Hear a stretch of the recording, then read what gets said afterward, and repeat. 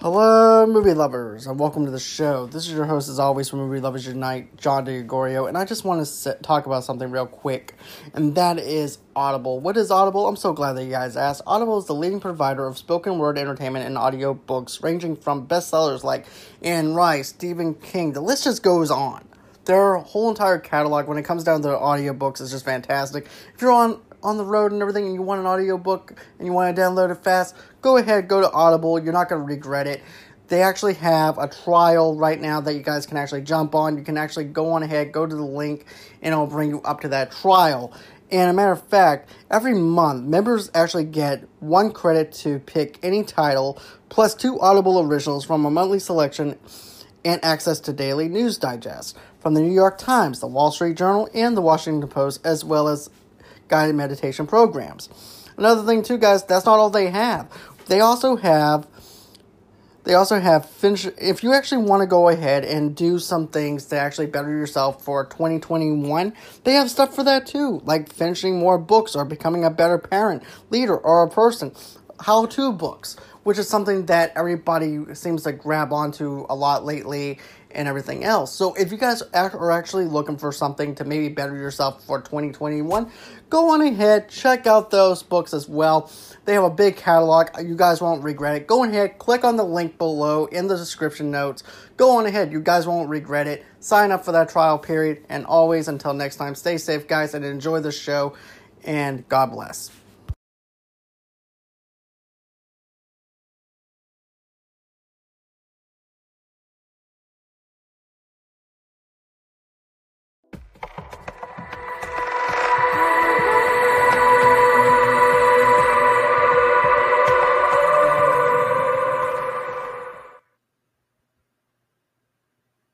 And hello, movie lovers, and welcome to the show. For today's Movie Lovers podcast episode, we're going to be doing our spoiler review for Gunpowder Milkshake. This is a new Netflix movie that dropped over the weekend. This movie had a budget of $30 million, I think. Yep, it had a budget of $30 million based on my notes. And I have to say, I liked aspects of this movie, but I didn't love it as a whole like I wanted it to. And I'll get into my negativities later on. But here's the thing. I love the opening sequence. Basically, it's about this girl named Sam, and Sam winds up being left by her mom at this diner, who happens to be working for this assassin-type family called The Firm. The Firm is actually this place that basically hires assassins to take out certain people, and she winded up taking out the wrong person, which leads to Sam's mom going on the run. She leaves Sam behind. Then, of course, you have Paul Giamatti in this movie, which I love Paul Giamatti whenever he shows up in certain movies, because you know that Paul's going to show up. He's going to go on ahead and deliver his A game. So I thought having Paul in this movie was going to be fantastic. To me, he doesn't really do much in this film to actually do anything for me to care about Paul Giamatti in this film. But still, just the excitement of seeing him in the first 5 minutes of the film was really good. And then, of course, you wind up having this flashback scene with Sam in this diner. It's like a 1950s, 1960s kind of diner. And you see her mom walking in slow motion. And then that's when she sits right across from Sam. Of course, that we wind up seeing some Russians that comes in. And one of the leaders winds up cutting her face, asking where her mom is and everything.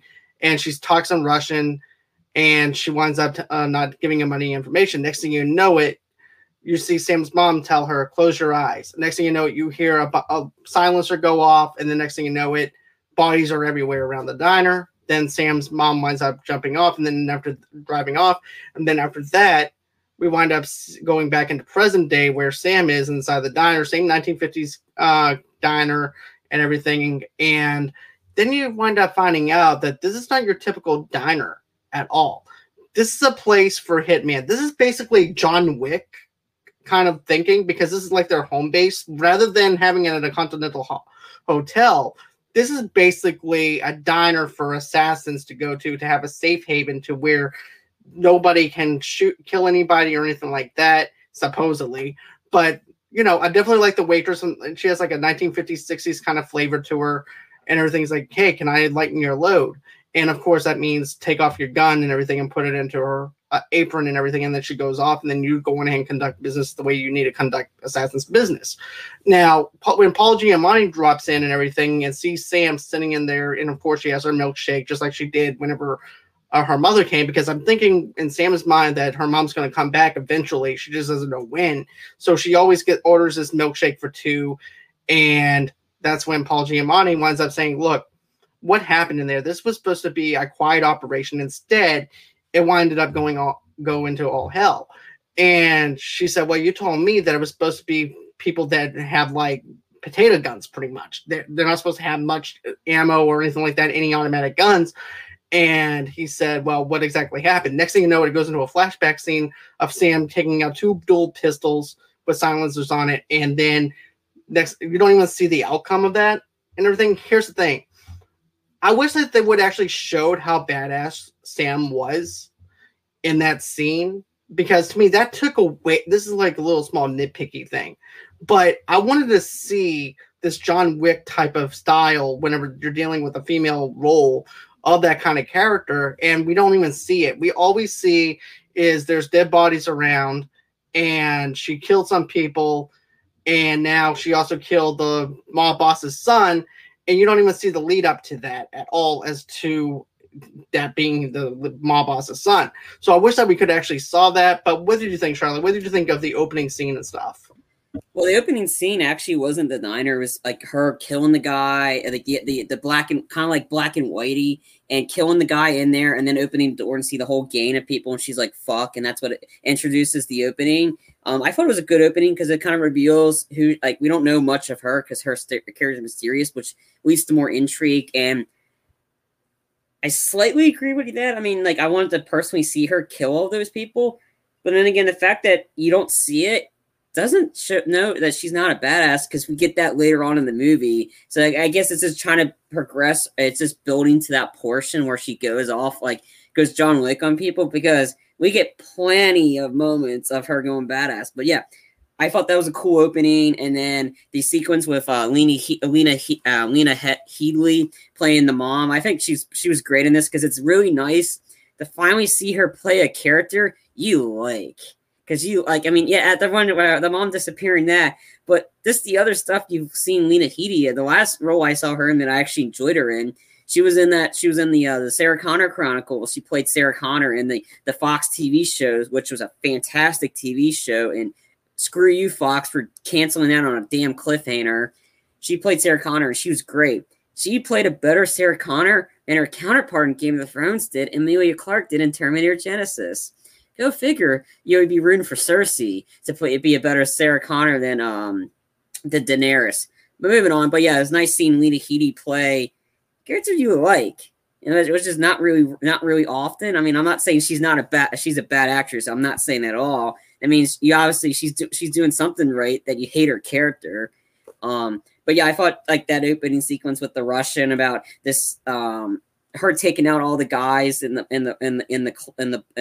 restaurant. But you feel for Sam when she got that pretty nasty cut on her face. That's actually a scar that followed her for pretty much her whole life, pretty much. I mean, I like the opening. I like the whole the diner. It kind of like Continental, like you said, about you cannot conduct. Well, they weren't pretty verbatim. Like, you cannot conduct business on ground, because we clearly see business is being conducted on this, and there's no excommunicado or anything like that. I think that's more in the library.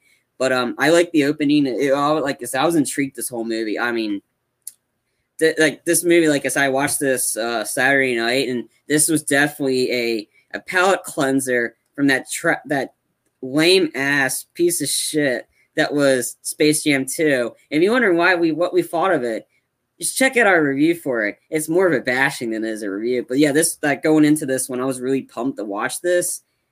I loved it. I thought the action sequences were great. I was sucked into the story. I was sucked into the plot for it. And nothing really seemed like it seemed to move at a really quick pace, which was really nice. It didn't like it's nothing really was like bothering me. Is it gonna be my favorite movie of the year? No.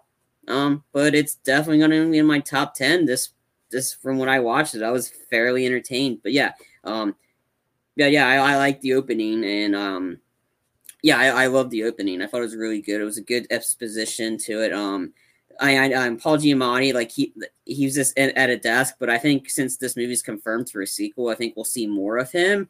But we'll see. But I was really happy to find out that this movie got a sequel, because this one actually kind of makes sense for a sequel. Tomorrow War, not so much, but Right.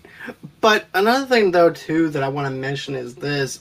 The dialogue for me just felt kind of corny. It just didn't really flow well at the first act or anything like that. It took me a while to go into this whole entire thing where it was forced dialogue and stuff like that. But I'm trying to, and here's the thing, it's like I was trying to make the best of it on what they gave me. So I'm like, you know what? I'm just going to plow on through it, ignore the bad dialogue, and see what else, where it goes with this thing. Because I want, here's the thing, I love this, like Brandy says, the nostalgia factor is awesome whenever you look at the 1950s, 60s kind of diners kind of style. The lighting is what really got me if you looked at the trailer reaction that we did for this. Because remember, I said I like the colors and everything, the color scheme of the whole entire thing of the outline. It felt like a 1950s, 60s kind of vibe to it and stuff like that. But the dialogue for me just didn't flow right for me. That's just me and me personally. But as far as the plot line and stuff goes and stuff like that, I definitely liked the plot and the way that they carried it out. There was a few little other things I didn't really care for, and I'll get to that later. But then after we get done with the whole entire thing in the diner, and don't forget, this is actually taking place a couple of years later into Sam's past and everything. This is actually taking place, I think, 15 years later? I think so. Yeah, it's 15 years later. That's what I had in my She's definitely an adult. I'll definitely put that. And this time she's working for Paul Giamatti's character, Nathan. And basically Nathan says, well, I got a job for you. They stole from the firm, and we need you to go on ahead and take this guy out. So she goes over to this guy's apartment, and then she winds up running into the guy that stole from the firm. And so this guy gets out of the shower and everything. He sees her. He goes, and all of a sudden this cell phone rings of this panda beard cell phone rings with this a strange ringtone. And then he goes, look, let me explain to you before you kill me. There's a reason why I stole the money. Next thing you know, she shoots him in the stomach. And as he's dying and bleeding out, he answers the phone, and then you hear a voice on the other end.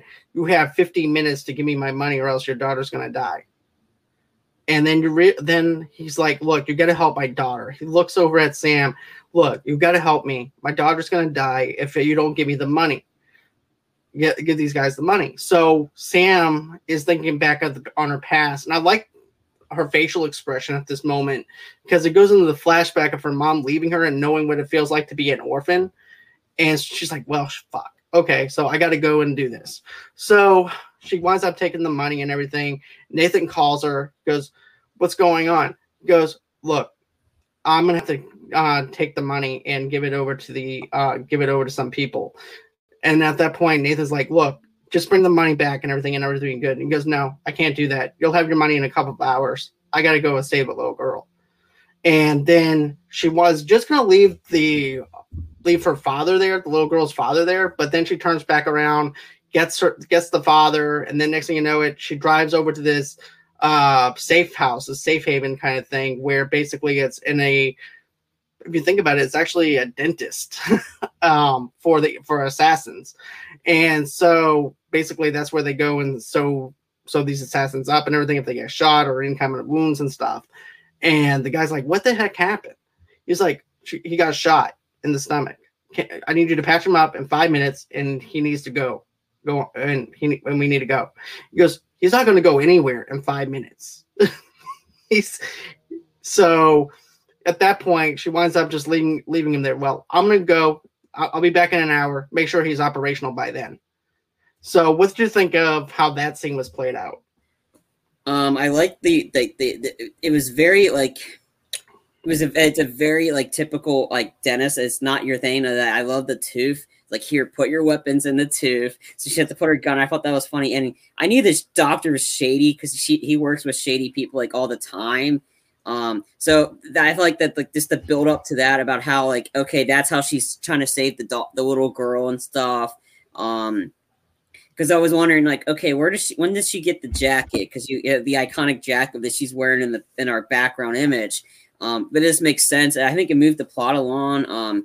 To go on what you were saying about the dialogue, I didn't mind it. I wasn't really concerned about it. I was more the dialogue didn't annoy me because I was more focused in on the story. I think I didn't personally pick up on any issues with that. But then again, I'm me. I like weird stuff. Anyway, but no, I liked how they moved this along, and this it kind of makes you gear towards Sam. Yeah, she's an assassin, but she's not one that you want to root against. Like, you're rooting for her, and that's the important part of the movie. You have characters that you care about. Warner Brothers, you might want to, like, I don't know, think on that for next time. Well, luckily for Suicide Squad, I think you've done it. But for other movies who let's leave the initials as SJ2, you need to work on that.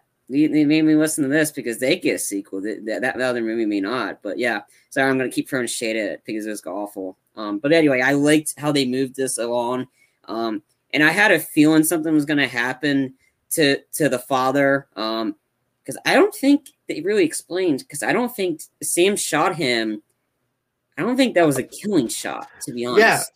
Yeah. Basically, he got shot in the stomach. That usually, if you get shot in the stomach, it's pretty much it. You can bleed out and stuff like that. It's hard to come back from a gun wound with something like that, to be honest with you. And Sam did shoot him in the stomach. So yeah, I mean, I don't know. Yeah, sorry, but no. It's fine, man. It's perfectly fine. But I was also thinking the same thing too, though. The first time I saw it, I was like, did this doctor kill him, or did Sam kill him? Of course, they can blame on Sam, so she can go ahead and admit that she killed the little girl's father. But then I'm thinking, well, a gunshot wound to the stomach, there is a such thing as a hard comeback for it and everything too, for someone to come back after being shot in the stomach. Yeah. So it's iffy. It can go on speculation pieces on depending on how you see it. Just for me, I'm going to say that the gunshot wound is the reason why, because look at all the blood he was actually, that he had on him and everything when Sam brought him in. But that's just my opinion, though. I don't think it was, I think Sam, the shot, because he still seemed okay when she left. And because it took a while for Sam to get back to the doctor area, because obviously the three goons who we'll get into in a sec were there too, and they're on the Laffy gas, and then how the doctor knew. I think the doctor was kind of getting paid by those three buffoons, or by Nathan, or Nathan. Yeah, I wouldn't be surprised. I don't think, because I think they're trying to make Sam so the little girl kind of turn on Sam a little bit. I don't know. I mean, I'm speculating. It makes sense. I don't think Sam, because the goons were there way before Sam got there, because Sam had to deal with, had to drive with the little girl. There's a lot of stuff Sam had to do, so we don't know about the timeline, because those goons were there way before Sam got back. Right. Because another thing, though, too, and, now looking back on it, it does kind of make sense for Nathan to go in ahead and cover up some loose ends, since Sam wasn't able to deliver on it. Mm-hmm. And it makes sense since she beat up those goons in the bowling alley. Yeah. And everything. It makes sense now that you think about it. Now that I'm actually thinking about it and everything else. But, it's fun just to speculate and everything on whatever you guys saw. Let us know in the comment section and stuff like that on what you think. But going ahead, tell me what else. Yeah. And the other thing, too, is when they put the sheet over the dad, there's blood on the top of the sheet. I mean, and that usually only seems if there's a head wound or something. I don't know. I think the stomach one, it can kill you. And then when I was watching, I'm like, I don't think Sam killed him, because I think he was okay, and she was gone for quite a while, and she pretty much warned the doctor, you need to fix him. And I think it's either the doctor killed him, or the goons did, or somehow, or they paid the doctor to do it, or had the assistant do it. I don't know. I don't know. I'm just speculating. I don't think Sam killed the shot Sam did to that, because I think that shot. I think he would have been dead a lot sooner when she got him to the doctor. Then again, I'm just speculating, but I don't think Sam killed him. I think it was more of and Sam just took it upon her because it was guilt. But to be honest, again, that's just me. I don't think Sam technically killed him. I think it was somebody else doing it to cover up loose ends. But because how did the goons get the guns and stuff in the hospital while they're on laffy gas? This is true. So I don't know. That's just my thoughts. But also too, there's actually something else that I forgot to mention before she gets over to the other gangsters who actually have the daughter and everything. She actually goes over to the library to get the weapons clean. In other words, she has to go in and drop this off at the old weapons that she had into the library, and then she gets new weapons from the library, which I love the library part sequence and everything. I thought that was very interesting to have that kind of mythology with it. It has that John Wick, Charlie Angels kind of vibe to it. Like Brandy said, when she saw that it had this Charlie Angels kind of flavor to it in a sense, but also too has a very John Wick kind of flavor to it as well. And I like when she goes up to Florence and she wants to go ahead and open up a library account. And she goes, well, I don't think you have an account here. Well, I want to open one. She goes, you do look familiar. So she winds up going into this little secret passage place and everything, and takes her downstairs. And then that's when we wind up finding all the other Sisterhood assassins and everything. And I do like the Sisterhood of assassins in this movie. I thought the sisters were really good in this. Angela Bassett always ends up, even if it's in a bad movie or whatever, you know that you can count on her to carry the movie if it needs to be carried. Angela Bassett does a good job. The Sisterhood has a very good chemistry with one another and stuff like that. And I liked how they go on ahead. They go into Sam's bag, and Sam's bag actually has this thing called on the bag. It says "I love kittens" on it, and it has a Tommy Hawk. And I liked how Florence. Oh, I was looking all over for Tommy. I could never find him. And then then the other one is just analyzing Sam's personality based off the guns she has and stuff like that. She goes, "No, I can go both ways, pretty much." On men, she goes, "Girls are fair game." So a feminist and also independent, somewhere around that area. I know that I'm not going for verbatim here, but then Angela Bassett takes out the two dual pistols and everything, is very impressed because, well, maybe I'm just a professional. Oh, okay. So you're a professional. So no kids. Okay. So I definitely like the dialogue whenever it happens with that, because I thought it was very snarky. It's very quick. It's perfectly well executed whenever you look at it. I thought that was really good. And, then I also like how all these guns are actually in these books, and each one represents what the gun is and what that type of weapon does. Like, for instance, you have a Jane Austen book, which is Pride and Prejudice. You have Charlotte Brontë, which is another book that I didn't even catch the cover to the title on that one. But Virginia Woolf book is A Room of One's Own. And then you have Agatha Christie. She has they have a book and everything, and basically all these guns and weapons and everything is inside the book, cut into the book and everything. So I definitely like that. What about you? I had fun with the library scene, to be honest with you. Yeah, I loved it. I mean, like this, when you meet the squad, Michelle Yeoh she's always great in that, like in the that her being typecast, but she's an iconic badass. I mean, she's very famous internationally, but she's a lot of stuff she's in, like she's gonna be in the new Shang-Chi movie, so she's in a Marvel movie, so she's everywhere pretty much. So she's very iconic. And then Carla Gugino as Florence. She's like I said, she's always been great in a lot of stuff. Like I always known her as Carmen and Junie's mom from Spy Kids. But no, there's hers Florence being the one kind of like she's always like if this crew was kind of like let's just do like American Idol judge like earlier. Florence, which is Carla Gugino, would be the Paula Abdul character because she's always so nice and positive about everything, no matter if the performance is like garbage. The hard ass of the group is definitely the Angela Bassett character. She's like the Simon Cowell. She's very critical until there's a very few times where she's nice, but she's more nicer than that. And then the other one is kind of like, I don't know what but I think they all kind of seem like each one's got different personalities. And Florence was the one that picked up something that was about someone was familiar about Sam, and they find out Scarlett's kid, and Scarlett is the Lena Headey character, and that's how they kind of like help her out and like, okay, yeah, you're in. And all the it's like, oh, the tomahawk, I've been looking for you. She's like, sorry about that. But it's just Sam's character likes cats. I mean, that's her pajamas. That's how she went into the restaurant, like in the beginning of the movie, after she's eating cereal or something, after she's sewn up her arm. Like she's always wearing like these kitty pajamas or something like that. It's just, you get to see a different, I kind of like, she's all killy, but she's like, she kills you with kindness after she kills you, in a sense. That's what Sam's, but yeah, I love that scene with that. I think the Jane Austen book, there was nothing in it. That's just for, as Florence says, just some fun to read. But yeah, each book has a weapon or a survival tactic. Like, I mean, hence the library can be your weapon. And this one literally takes it literally a book has a weapon in it that you can use. You can even use a book as a weapon.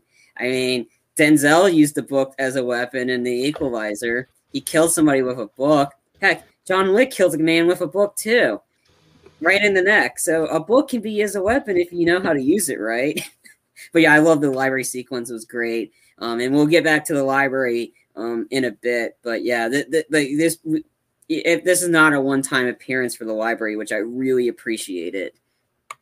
Me too. At first, whenever they were introducing the library, to be honest with you, I'm like, okay, is this going to be a one-shot kind of thing and it's done and then Sam goes out on a journey, or are we going to see more of these characters? Because I love these characters so much in the library sequence and how relatable they actually are. Even though they're Sisterhood of Assassins, they're very relatable in a certain aspects to them.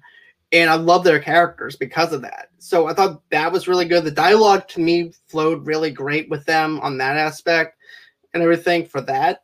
And then, then of course we wind up going on ahead. We're seeing Sam go over to the bowling alley to deliver the money over to those guys. And I love the color schemes. Yes, yet again, it has this red, vibrant type of thing, and stuff like that. I definitely love the colors inside the bowling alley. I thought that was really good. And then, of course, Sam winds up getting a call from them. And he goes, "Where's the father at?" He goes, and he had an accident. I'm not going for verbatim. I'm just quoting something that I made up. But so, anyways, the goons that Nathan hires and everything shows up at the bowling alley. Next thing you know, you get to see how badass Sam actually is. I liked the scene a little bit. Some of it seemed kind of wonky a little bit here and there on some of the fighting aspects of it. But I definitely do like the fact that we do get to see some fighting from her, opposed to the very beginning of the film. So that I can actually appreciate. I definitely liked the part where she takes the backpack and everything, or this luggage, and she's blocking their moves with the weapons and everything. I thought that was really good. She takes the handle and winds up bashing somebody's head in with the handle and everything. That was really good. Then, of course, the bowling ball part makes me cringe every single time when she hits one of the goons with the bowling ball in the back. Then also to the face. That was laid out pretty well. Where it gets kind of wonky for me is just when she takes the money bag and everything and starts hitting people, takes it and just hits people with it. It just seemed like the money would be a little too heavy for her to actually have in her hand. That's just me. But it just felt kind of wonky on that part. But as far as her letting the money bag be a weapon when she's on the ground doing some ground and pound stuff. I thought that actually worked out in her favor more than what it did whenever she had it in her hands. But I also like the fact that we actually get to know where she got that iconic jacket at and everything, because she didn't want to wear the bowling alley shirt or anything like that. So she changes into that. And so then she's ready to go on ahead. And I loved how these gangsters are like in Frankenstein mask. They're also in the Wolfman mask, and then Frankenstein and Dracula mask. I thought that was actually pretty funny that they actually did something like that. And then, of course, that's when they tell her, okay, you have to meet me at this old video store that's actually run down in the mall. So that's where we pick up at. So I'm going to let Charlie go on ahead and take it away with the whole entire thing with the bowling alley. I love that sequence. I thought it was a great fight scene. I thought it was shot well. Like, I didn't see the wonkiness in it because the money isn't what you expect for money. It was more just like paper certificates. That's really what it was. It wasn't like the cash that you normally see at drug houses, like this, like $100,000. Heck, I mean, we've seen a Dodgeball. $100,000 was just like a tiny stack of money. So it's like this one looked like kind of like certificate-y kind of papers. It didn't look that heavy. So that's why she was probably able to pick it up and just start whacking people with it. But then again, these guys were like paperweights anyway, so I think it's kind of like making a reference. These guys are weak. She's gonna beat your ass with a pack of paper. So I didn't see the wonkiness of it. I was just so invested in the fight about how much of a badass she was, and she just took out those goons. Like, I don't want to hurt you, but you're not giving me any choice. But yeah, the bowling alley, that was pretty cringeworthy. But there's some more cringeworthy stuff later on in terms of like brutalness. I'm like, ooh, like screaming ooh, but yeah, and I like the goons are all wearing like, and they're like, who the hell is this girl? I'm like, they're like seriously kind of scared of her, which is kind of funny. It was just kind of funny because these guys think like, oh, we're tough, we're badasses. I'm like, really? Are you? Because later on, you just killed each other. She didn't do anything to you. You just shot each other. I thought that scene was so funny. I did too. John. Yeah, I thought that scene was actually pretty funny, to be honest with you, because it had this Joker kind of vibe from The Dark Knight where they're all taking out each other because they're greedy for money. But those are basically just like saving bonds, if you think about it, when you look at the certificates and things like that. So they stole over, I forgot how much money from the firm, but it's all equaled out to with saving bonds, which is actually worth money and stuff like that. But still, it's just the whole fact that now these guys are actually scared of her. And I like how they do the trade-off with the money and with the little girl. They have the little girl in the shopping cart, and then you see Sam put the money in the shopping cart because they tell her, hey, look, we're going to do a trade-off. You're going to put the little girl in the shopping cart. We're going to have the girl in the shopping cart, and you're going to end up pushing the cart with the money at the same time that we push the girl. So they wind up trading off. And at first, it's not a backstabby thing. They don't backstab her like I think that they were or anything like that. They just wanted the money and go off, and that's it, which is unusual for some douchebags, gangsters to do something like that. But that's all they were after was just the money itself. So they just were using the girl as leverage. So the girl is okay. Sam goes, I'll be right back, because she needs to go on ahead and get the money so that way she can bring it back over to Nathan. And then that's when, of course, she goes into the underground garage. And then that's when you see the whole entire plan with the gangsters go south, pretty much. Because then next thing you know it, the driver, I think he was the Wolfman. The Wolfman is driving. He winds up getting shot with one of the guys in the back seat. Next thing you know it, he dies. He crashes into one of the part of the building or whatever. And then next thing you know it, you wind up seeing another part where Frankenstein and Dracula are facing off against each other, shooting each other for the money and everything. And then you see Dracula pull a grenade and throw it at the Wolfman. And then at that point, that's when Sam knew that she was screwed, because then all of a sudden whenever the grenade goes off, that's when the money is just everywhere, and there's nothing that she can do. So now not only does she have the Russian mob after her, now she has the firm after her. So now you have two people after her and wants to kill her because of the fact that, number one, you killed a Russian boss's son. Now you also ended up taking upon yourself to rescue this girl's father and also to try and keep the money so that way you can go ahead and bring it back over to the firm so you can be a hero on both sides, and instead it just winds up blowing up in her face, pun intended. But but still, I thought that this was very good. And also too, before the grenade actually goes off, he winds up shooting Sam in the arm. It's like a little scratch wound or whatever and everything, but a little flesh wound. But that's it. And then all of a sudden, it just goes off because Sam was just going to go on ahead and let them take care of themselves and then take the money later, whoever dies, which was a smart strategy on Sam's part to actually do that. But, I'm going to let you take it away on what you liked about that, though. I mean, I thought that whole sequence was hysterical. Like the goons, like, I mean, this is like it's an assassin movie, but it's got a lot of humor and it doesn't seem forced. This one was hysterical. Like the guy's being money greedy and like, no, I'm taking the money. What about you? Wait, I thought I was taking the money. Now I'm going to just shoot you. And you just knew it was just going to go chaotic. It wasn't going to go according to plan. And the guy chucking the grenade, and Sam's just walking out there. She just was like staring. I'm like, what is going on?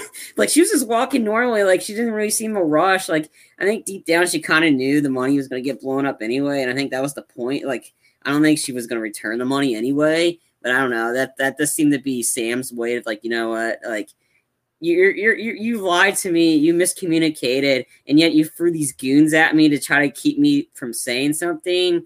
I mean, I think Sam knew deep down, but just seeing the goons just go off the way they did, I was like, what is going? Like, I was like, it was a nice like another funny moment in it. Like, I mean, it's just seeing them just take each other out and nobody gets the money. I thought that was hysterical. Yeah, I thought so too. And then it breaks into Paul Giamatti's character after that, where we wind up seeing the secretary of the firm come up to him and goes, remember that job that Sam did? Yeah, well, she killed the Russian boss's son. And he goes, oh.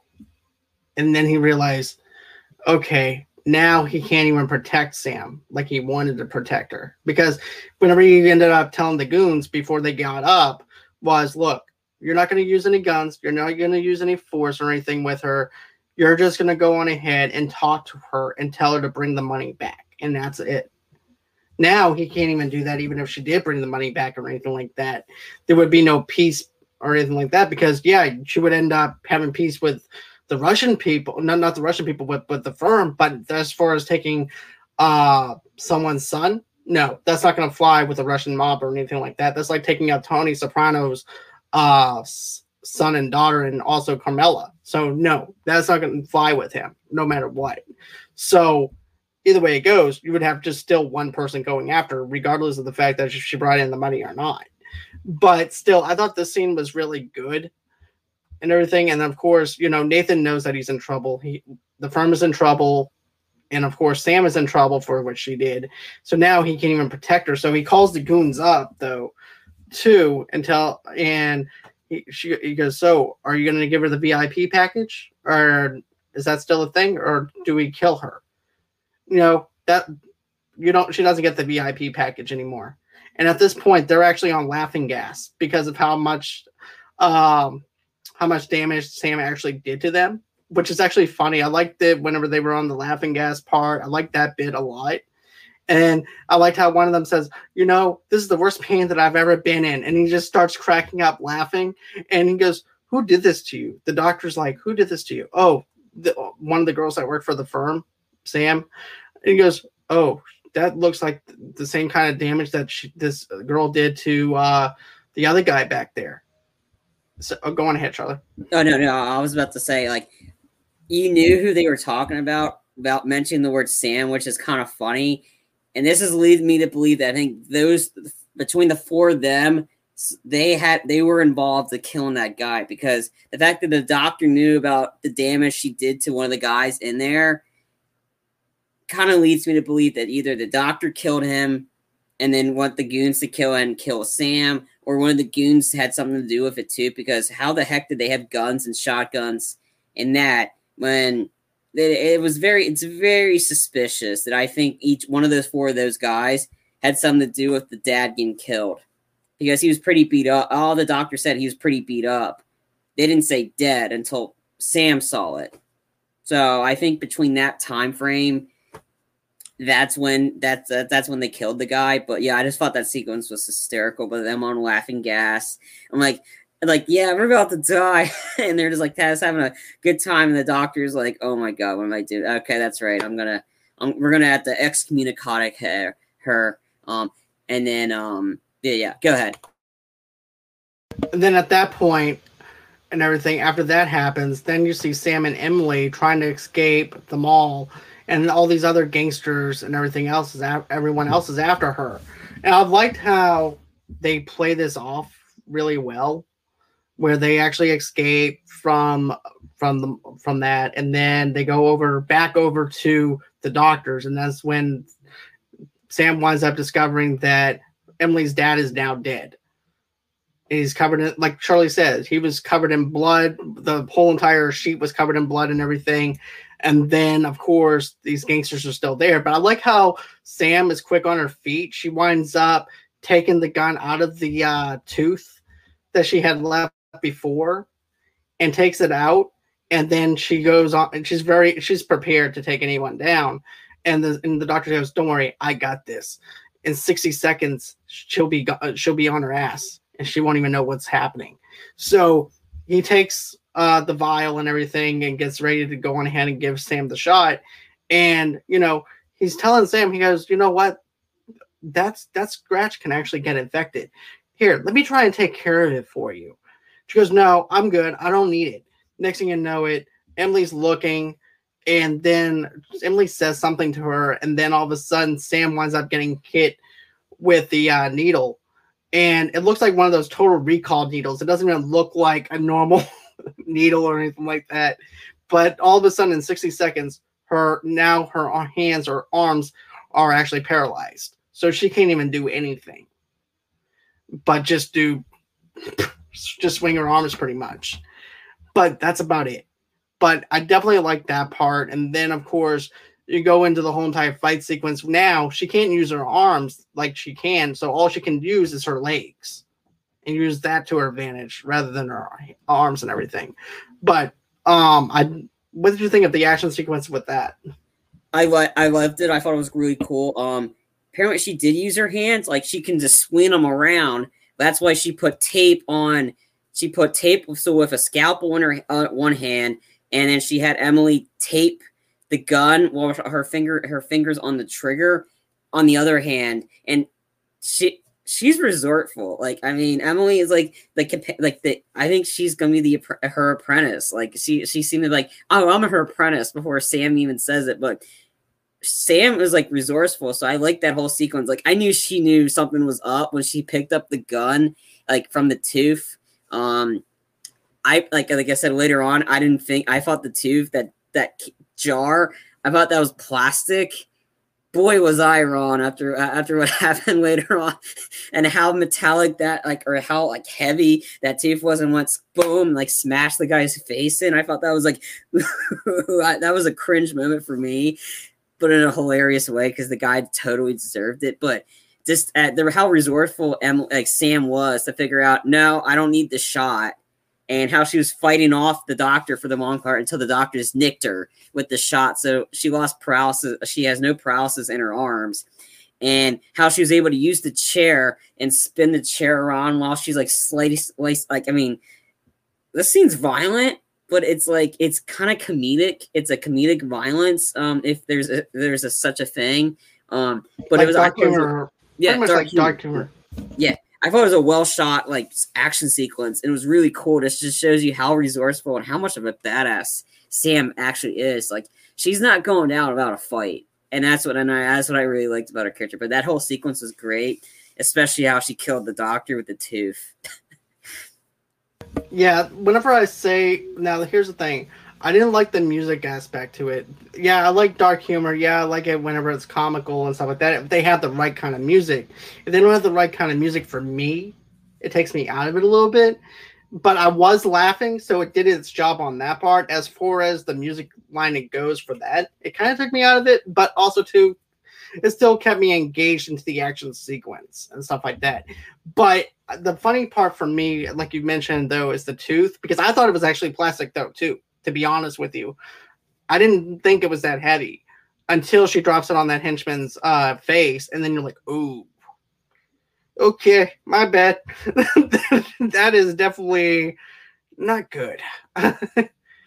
But yeah, then after that, we wind up seeing them going outside of the parking garage yet again, and this time she had like Charlie says, she has no paralysis in her arms or anything like that. But I like how resilient she is. So she's like, "Hey, Emily, have you ever learned how to drive?" She goes, "Well, you're gonna drive. You're gonna learn today." And she has her on her lap, and she goes, "Look, you're gonna do the steering, and you're also going to use the reverse and drive. When I tell you to reverse, you're going to reverse. When I tell you to drive, you're going to drive. When I tell you to do a hard left, you're going to do a hard left or hard right." And I love the stunt work with this. This, to me, worked big time when it comes down to it. And then also, to the forklift scene. Whenever that one scene where one of the cars winds up banging right into the car lift and winds up decapitating one of the henchmen's heads. Like, ooh. That was another cringe-worthy moment where I'm like, okay, this is actually making me hurt, you know. Going ahead. That was a great. I mean, it makes you hurt, but it makes you like, ooh, like if you like this kind of stuff. I mean, it's entertaining. It's pretty cool. But I want to mention like some before, like as soon as like before they get to the doctor's office, the little dialogue between Emily and Sam when they're in the car, and when Emily notices the bullet wound first, is like, whoa, that like, man, you got shot in the arm, you know that can get infected, right? And like, and then Emily's going into so much facts about that, and she goes, "Where'd you learn about this?" History Channel. And she's like, "Man, what are the teachers teaching you guys these days?" I just thought that scene was pretty funny about how she's going on the deeper, darker side of a single bullet wound. How you might think it's nothing, like a dum-dum wound, and how you find out, oh, it can get infected with syphilis and then you could die. And she's like, what are they teaching you these days? I thought that sequence was kind of funny, like a little kind of humor, but it kind of shows you like the two of them got great chemistry. The two of them, like, they're just kind of riffing on each other. But yeah, I love the car chase sequence. I thought that was cool. And the 8-year-old's driving the car, and now after she's driven the car, can I drive? No. Can I turn the radio then? Knock yourself out. So she's driven before, but they don't want her driving again. Also, too, I forgot to mention the fact that they do spare the doctor's life thanks to Emily. She just like, I just want to let you know, your life got spared by an 8-year-old. And she just looks at her, 8 3/4. 8 3/4. 8 3/4. Which is hysterical. I thought Emily, the girl who this child actress that plays Emily, was really good in everything in this film. I thought this was a film that was made for her. Her and Sam paired up really well with this film and everything.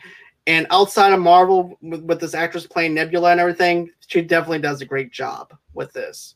Yeah, she's great in the Jumanji movies as well. Yes, Karen Gillian is just fantastic, I have to say. Yeah. Then, of course, after that one winds up happening, Sam receives a text from Nathan giving her the address to a safe house where she can find supplies to help her escape. She and Emily travel there and run into Scarlett, who's her mother, and reveal she has been watching Sam from afar for over 3 years of her life. And then, of course, you know, at first you have this little sad moment and everything because of the fact that, you know, she's questioning Scarlett. She's like, why did you leave me there after all this time and everything? And now I'm an assassin. And she goes, well, I didn't want this life for you. He goes, well, that's all I know. That's all I'm good at. And she goes, well, that's all I'm good at too. And then there's like this mother and daughter bonding period where they hug and embrace each other. And then they squash the beef that they have against each other. And then they realize they have to survive. And then also too, you also have Emily going through the channels and everything too. And she goes, we have company. And it's these other henchmen. And this reminds me of the Goonies in so many ways. And also reminds me of Breaking Bad, the way the secret passageway is. Because they have a dryer. Scarlett has a dryer in the safe house. And she's like, okay, come on. Let's go through here. And then I like how Sam just goes, what the hell is that? it goes to Narnia. What do you think it is?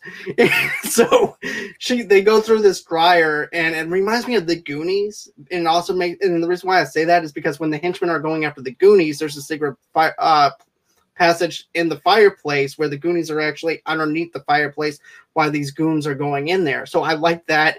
Then also too, it reminds me of Breaking Bad, because when you have Jesse and all them working in this secret lab, there's this broken down dryer, and this dryer opens up into the place where they actually do their drugs and stuff like that, make their drugs. So I thought that was an interesting play to have a secret passage in this. And then after that, they wind up passing through a kitchen, and then after the kitchen and everything, they finally make their exit. And I like how they actually talk to the chef. He goes, "Oh, you're doing a great job on your food, by the way. Keep up the good work." And then you see the goons looking around, seeing where they went, because at that point, they already passed through everything already. And then they wind up finding out that it's the dryer, so they go on ahead, go through it, and stuff like that. And then, of course, there's this massive shootout and everything, too, whenever they're trying to escape. And then finally, we make it over to the library. But I'll let you, Charlie, go on ahead, take it away if there's anything that you wanted to talk about before the library. Yeah. I don't think there was a shootout before. Okay, I think I think the shootout happened right when they get to the library. So I think this one was more of them escaping. Okay. I thought the reintroducing the mother is funny. Like she has two doors. They go to the door on the left. She's hiding the door on the right, and she has the gun pointed at Sam. And he goes, "Oh, I taught you better than this. Oh, hi, Mom. Like, is this like this, that?" And he goes, who's this? And she's like, she started freaking out. "Oh my God, am I a grandmother? Oh God, no. Oh, thank God."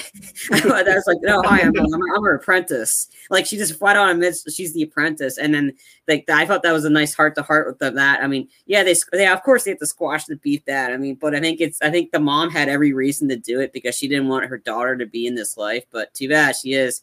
And then they asked the question, does she know about really what happened to her father?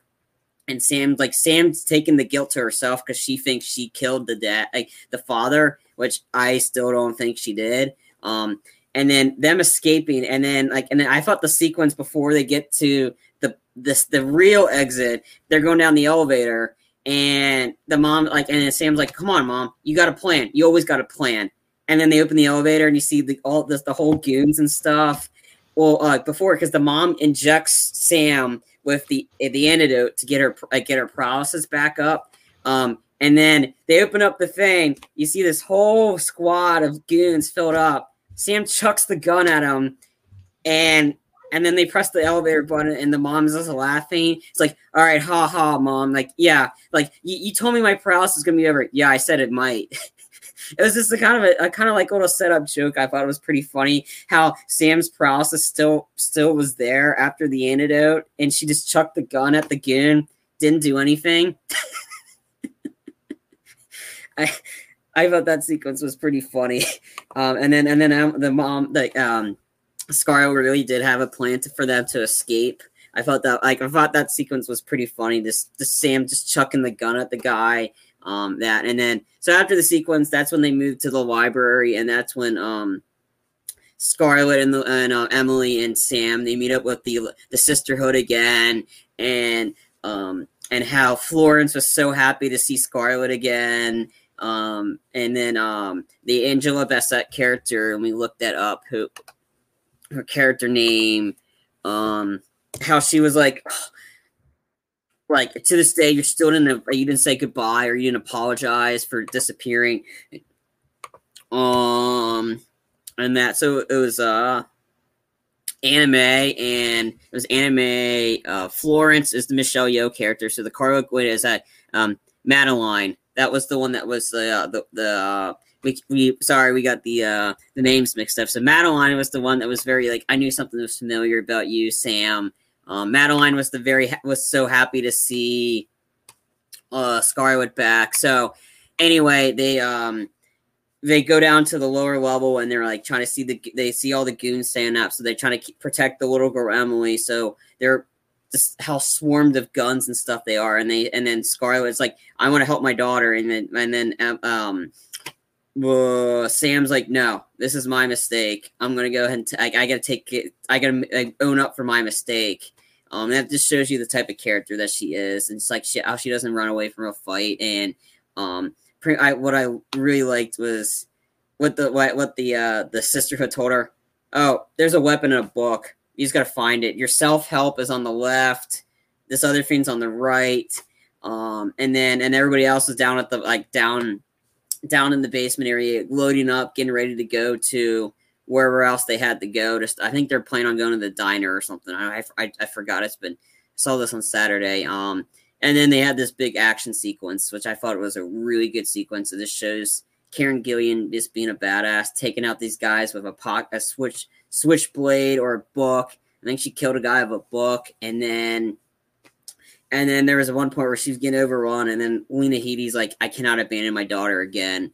And she comes in with dual pistols. Like I said, this whole sequence was just so good. I mean, it was like the whole the library wasn't just a one shot. This whole big action sequence was fantastic. Yeah, the library scene alone is the reason why you're enticed into this whole entire movie, though, to begin with. Mm-hmm. Is because of the fact that you want to go back and revisit those characters again and stuff like that. And then I liked how, all of a sudden Sam brought the shit show to them, basically. Because of the fact she's got Emily with her. You have the firm after her. You have the Russians after her. You have this big crowd of people with her and everything that the librarians don't want. The Sisterhood of Assassins don't want and everything. But, and then, of course, they're actually surprised that Scarlet is back and everything too, which is something that I really liked. It's like, oh, Scarlet's back. Where have you been and everything? So I definitely like that. They go into this other little secret passageway down to where they were. And I liked how each setting in this library sequence has its own theme and stuff like that. I thought that was laid out perfectly well whenever the henchmen and everything is going into the library part. But let's just talk about this for a minute. I liked how Sam is like, so where do I get more guns? Oh, go to the how-to section and everything. And it's like some of it is mixed in with directions. Some of it has guns in it. It's just it's basically a mixed bag of books, basically. And whatever you get, you better hope that it's a weapon. Otherwise, you're going to have to find a way to actually make something a weapon whenever it's not a weapon. Yeah. Sam winds up finding a switchblade in one of them. Winds up finding survival tactics in one of them. So it goes on for quite a bit with this scene and everything. Yeah, too. It was a long sequence. It was a great sequence too, because even and then when Lena Headey came in with she jumped in slow motion with the dual pistols, I was like, okay, she's a badass in this movie, and I was like, there's various times where I thought, oh my god, one of these people are gonna die. Like somebody's gonna either sacrifice himself and they're gonna die. And then I was really bummed when that Madeline, she was the Carlo Guingo character that we said was like, I knew something about you. Her name, Florence was the Michelle Yeoh character. Yeah, Michelle Yeoh was my favorite one. So was but the one you're talking about is also my favorite one because of the Gatling gun. Yeah, and everything. This music on, this like the noise canceling headphones. So she's just going torching that, and then the fact that she was the only one to die, that was sad. It definitely was sad. But I like the fact that she died protecting Emily, and also too, I love the Janis Joplin song. Yeah, that was playing. That actually fit in with the music and stuff like that. That didn't take me out of it as much as the other song that was playing whenever you're looking at that silly sequence when inside the doctor's office or anything like that. But this was very good, very well laid out and everything. So I definitely like the action sequence with it. I geeked out whenever I saw the Gatling gun. And Brandy just looks at me. She goes, I thought you haven't seen this movie before. I said, I see the Gatling gun in the corner. She goes, oh. Yeah. So, he was playing the trailer too, and was in the trailer, so we kind of knew the Gatling gun was coming. But and I love the bayonets they put onto the guns. So well, it shows Scarlet and Sam. They were just beating these guys up, and like there was various times where it looked like one of them was that, and then she comes out, like stabs the guy, then shoots him. Like this whole sequence just worked just well, and then you even got Florence and Anna May involved in the different worlds, or Anna Mae was using the hammers, going hammer time on everybody, and then the Michelle Yeoh character was just using a chain just to, like, choke people out, and of course the two of them end up saving Sam and Scarlett from this giant brute or something. I felt like this whole sequence was a fantastic action sequence. Mm-hmm. And also, too, I like Michelle Yeoh when she got out the M16 and just went ham on everybody. Yeah. That was just that just was mind blowing to me. I mean, I'm like, this woman is a total badass. You do not want to mess with this woman. No, you don't want to mess with any of them. No, definitely not. Then after we get that shootout and everything, of course, now it goes into the diner scene again. Yeah. And basically, it's where Sam is trying to make a deal. You can tell that Sam wants to try and make a deal with the Russian father that she killed, Russian son's father. And he walks in and everything, and the waitress is like, "Want to lighten your load? Not today." Walks over to Sam inside the booth. He goes, "Look, I just want to let you know that I'm gonna make you suffer the way that I have never let anyone suffer before." And Sam was just calm. She goes, "I just want to say that I'm sorry for killing your son. I didn't mean to kill your son. The firm told me to kill your son, and it was nothing personal. It was just business." And he goes, "Business or not, you're still going to be being tortured day in and day out until you're dead." And then all of a sudden, you see the whole entire diner filled with guns blazing, which I love this sequence of the wide angle shot of every single character that we've been introduced to. You see Michelle Yeoh, you see the assassins, the Sisterhood of Assassins and everything in the scene, just going all out. It's only 3 of them, and they take out this entire Russian crew. But go ahead, I'll No. Going ahead. I want you to put your thoughts into it. Okay. I think it was. I think the Russian guy was already there. I think it was Sam that walked in. Yeah. No worries. I didn't mean the critique. No. Yeah. No, it's cool because I wasn't sure how that ending part was in a little bit, but I'm glad that you worked it out. I think it was like that because early on it was Sam sitting there in the very beginning. Sam was sitting there and the Russians walked in. Can we lighten your load? So this one was the opposite, where all the Russians were sitting down. And they had Emily, and Sam's like, "Emily, are you okay?" And she goes, "Yeah." And that's when she's sitting down with the Russian like that, and he's like, "I'm sorry, I killed your son." And then he goes, "I'm gonna torture you really bad." Because before this, Emily, Sam was giving herself up, because she was telling Mom, like, "Mom, don't you have any plan? You always got a plan." And is like, my plan is we're going to do this in the diner because they can't have weapons there. They're not allowed to do that. And I'm going to sacrifice man is like, "Do you have a better plan?" And the mom was like, "No." So that's when Sam was kind of going in on her own, because that's when you think, okay, Sam's going to sacrifice herself. And then all of a sudden you see Lena Headey with the shotgun to the head of the Russian guy, the Russian mob leader. And then you see all the other assassins. But yeah, that wide angle singles, like that sequence, Michelle Yeoh's character got the brutal end of it, because you see this, like the knife, like the sword hit her in the top of the eye. It was like either under the eye or on top of the eye, and because that's where she's wearing the eye patch in the end of the movie. She got nailed pretty hard with the sword, but yet she still went on, guns blazing, and like they took the 3 girls took out the entire army, and that was awesome. That was a sweet scene. That's probably one of my favorite action sequences that I've seen in this movie, aside from the library scene. But the whole reason why Sam is sacrificing herself is to save Emily, because Emily got kidnapped during that whole entire charade and everything after one of the Sisterhood of Assassins got killed.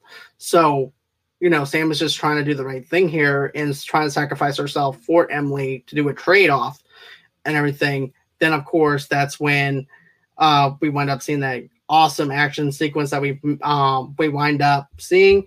And then after that, we go into Paul Giamatti's character, Nathan. He's waking up. It's early in the morning. And, then the maid winds up telling him there's a Girl Scout there that wants to see you. And, of course, we already know it's Emily. I mean, there's no 2 ways about it. It's Emily. So, at first I wasn't sure if Emily was going to go ahead and kill him. or anything, because that was my first initial thought, was maybe she was going to go ahead and get a pistol out and kill him with the silencer, but she didn't do that or anything like that. But basically what winds up happening is this.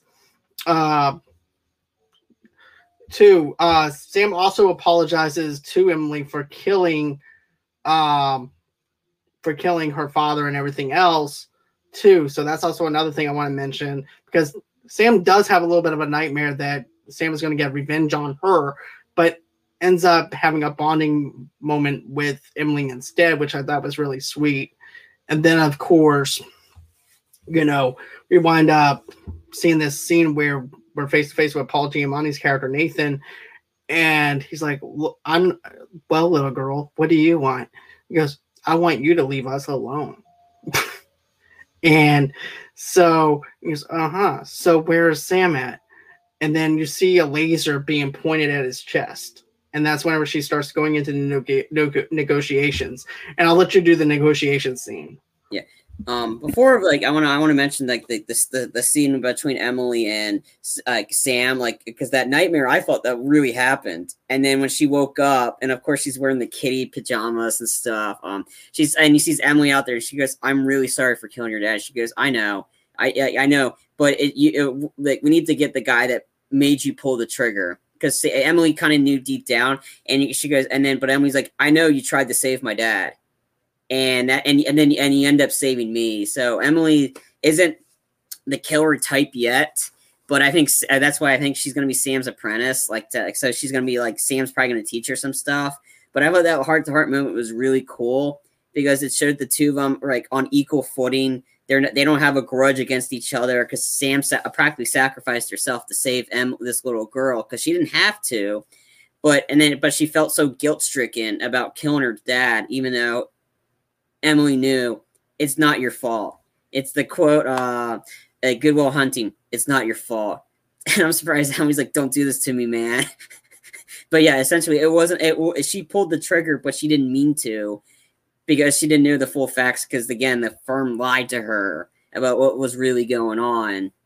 But I thought that was really nice. And then the sequence of Emily saying, he's like, so little girl, what can I get you? Well, I want you to leave us alone. Why would I do that? You need to look into your heart. And then when he said, look into your heart, that's when the laser is that. And that's when Sam called him, you're going to either tell the firm to leave us alone or warn them that we're coming. And just know that if whatever you decide, your life will be spared by an 8-year-old girl. And she goes, 8 3/4. Oh, I'm sorry. 8 3/4. I always love that funny little bit though, whenever she does the 8 3/4 thing. So that's always great, and it's never really forced. It's only mentioned twice, so I thought that was great. The ending is great, despite the dialogue at the very beginning that I didn't really care for. The dialogue does wind up getting better towards the middle and everything, so I thought that was good that it actually straightened out towards the end of the film. Because here's the thing with dialogue for me. Yeah, I don't really care about plot points and certain things, but whenever the dialogue isn't strong, it just isn't strong for me. And therefore, because it's not strong, it's going to take me out of the movie and everything else. So that's just me and my perspective of it and everything. But, everybody has their own thought process on it. So is there any final thoughts for this? No, I thought it was a great movie. I enjoyed it. Definitely a lot better than a lot of stuff I just watched. More specifically, the movie I just watched on Friday night, that was an epic piece of shit. That's Space Jam 2. I'm sorry. If come at me, you can find you know where to find me, and I can go 20 rounds of how bad Space Jam 2 is. I don't care if you call it a 10 out of 10. This movie's 10 times better than that. And if you're 10 out of 10, I'm gonna ask, who's your drug dealer, and can I get some of those drugs? Because that's how I know you. That's probably how you were entertained by that movie. That's me. If you want to see me go on a full hour rant, watch our video for our Space Jam 2 review. But this movie was, I was entertained by it. This movie, I was excited for the trailer. This movie, and the action sequences were well worth seeing this movie. If you got Netflix and you're looking for something to watch to get that bad taste of Space Jam 2 on your mouth, watch this one. This movie, this is 2 hours, but it feels right 2 hours. Not 2 hour, like an hour and 50 movies of crap, and it goes on for 2.5 hours. I thought this was a good time frame for this movie. Hour 40 minutes, yeah. Yeah, it was about give or take. Yeah, it's about that. Whatever. This is an entertaining movie. This is it. If you want entertainment, if you want to get action, if you want to see strong female characters kick ass, not flop on the floor like a bitch like LeBron, check this movie out and avoid Space Jam 2. I'm gonna keep saying out anything that's better in 2021. So if you love Space Jam 2, don't tune in. Subscribe, but don't tune in. So with that being said, guys, this is going to be it for our Gunpowder Milkshake review. I hope that you guys enjoy it. If you guys are just watching it on the replay, do us a favor and just hit that like button, hit that share button. Don't forget to subscribe. It helps us with a long way. If you're going on and listening to this on audio podcast as well, please go on ahead and rate us on Apple Podcast and also on Good Pods as well. It actually helps us out with people finding our podcast and everything, and we do appreciate that. And also give us a review over there. Then also too, if you guys want to donate to the show, just go on ahead, head over to www.gofundme.com/Movie Lovers Podcast. And then of course you guys can also go on ahead and find us on Facebook at Movie Lovers TV Lovers Unite over there, and on Instagram underneath the same brand as well, and also on Pinterest too. Then of course, if you want an audio only podcast, you can get that where you guys get your podcast from. And for all your entertainment needs at once, just go on ahead, head over to movieloversunite.com. Then if you wanted to, go on ahead and follow me on Twitter at Movie Lovers Unit, and also too on stereo as well under Movie Lovers Unit. And then of course, you guys, if you guys are a sponsor or would like to be on the show as a guest, go on ahead and email me at movieloversunite@gmail.com. And then tomorrow night, 8 o'clock Central Time, 9 o'clock Eastern, 6 o'clock Pacific Time, I'm going to have ACS Studio in with me. And Anthony and I are going to be talking about our childhood cartoons that we used to grow up on, different childhood memories, things like that. This is actually going to be the Reminiscing with John segment. So go on ahead, tell me what you think about our segment for the very first time, because here's the thing. If you guys like it, I'm going to go on and keep on doing it. But if we don't get the views, or if we don't get what I like to actually have for this, then that segment's not going to be there very long. So go on ahead, let me know what you think of the Reminiscing with John segments that I'm going to be doing once a month. So go on ahead, check that out. And always until next time, guys, it's been real. It's been fun. Can't wait to do this again. Yeah. Bye-bye.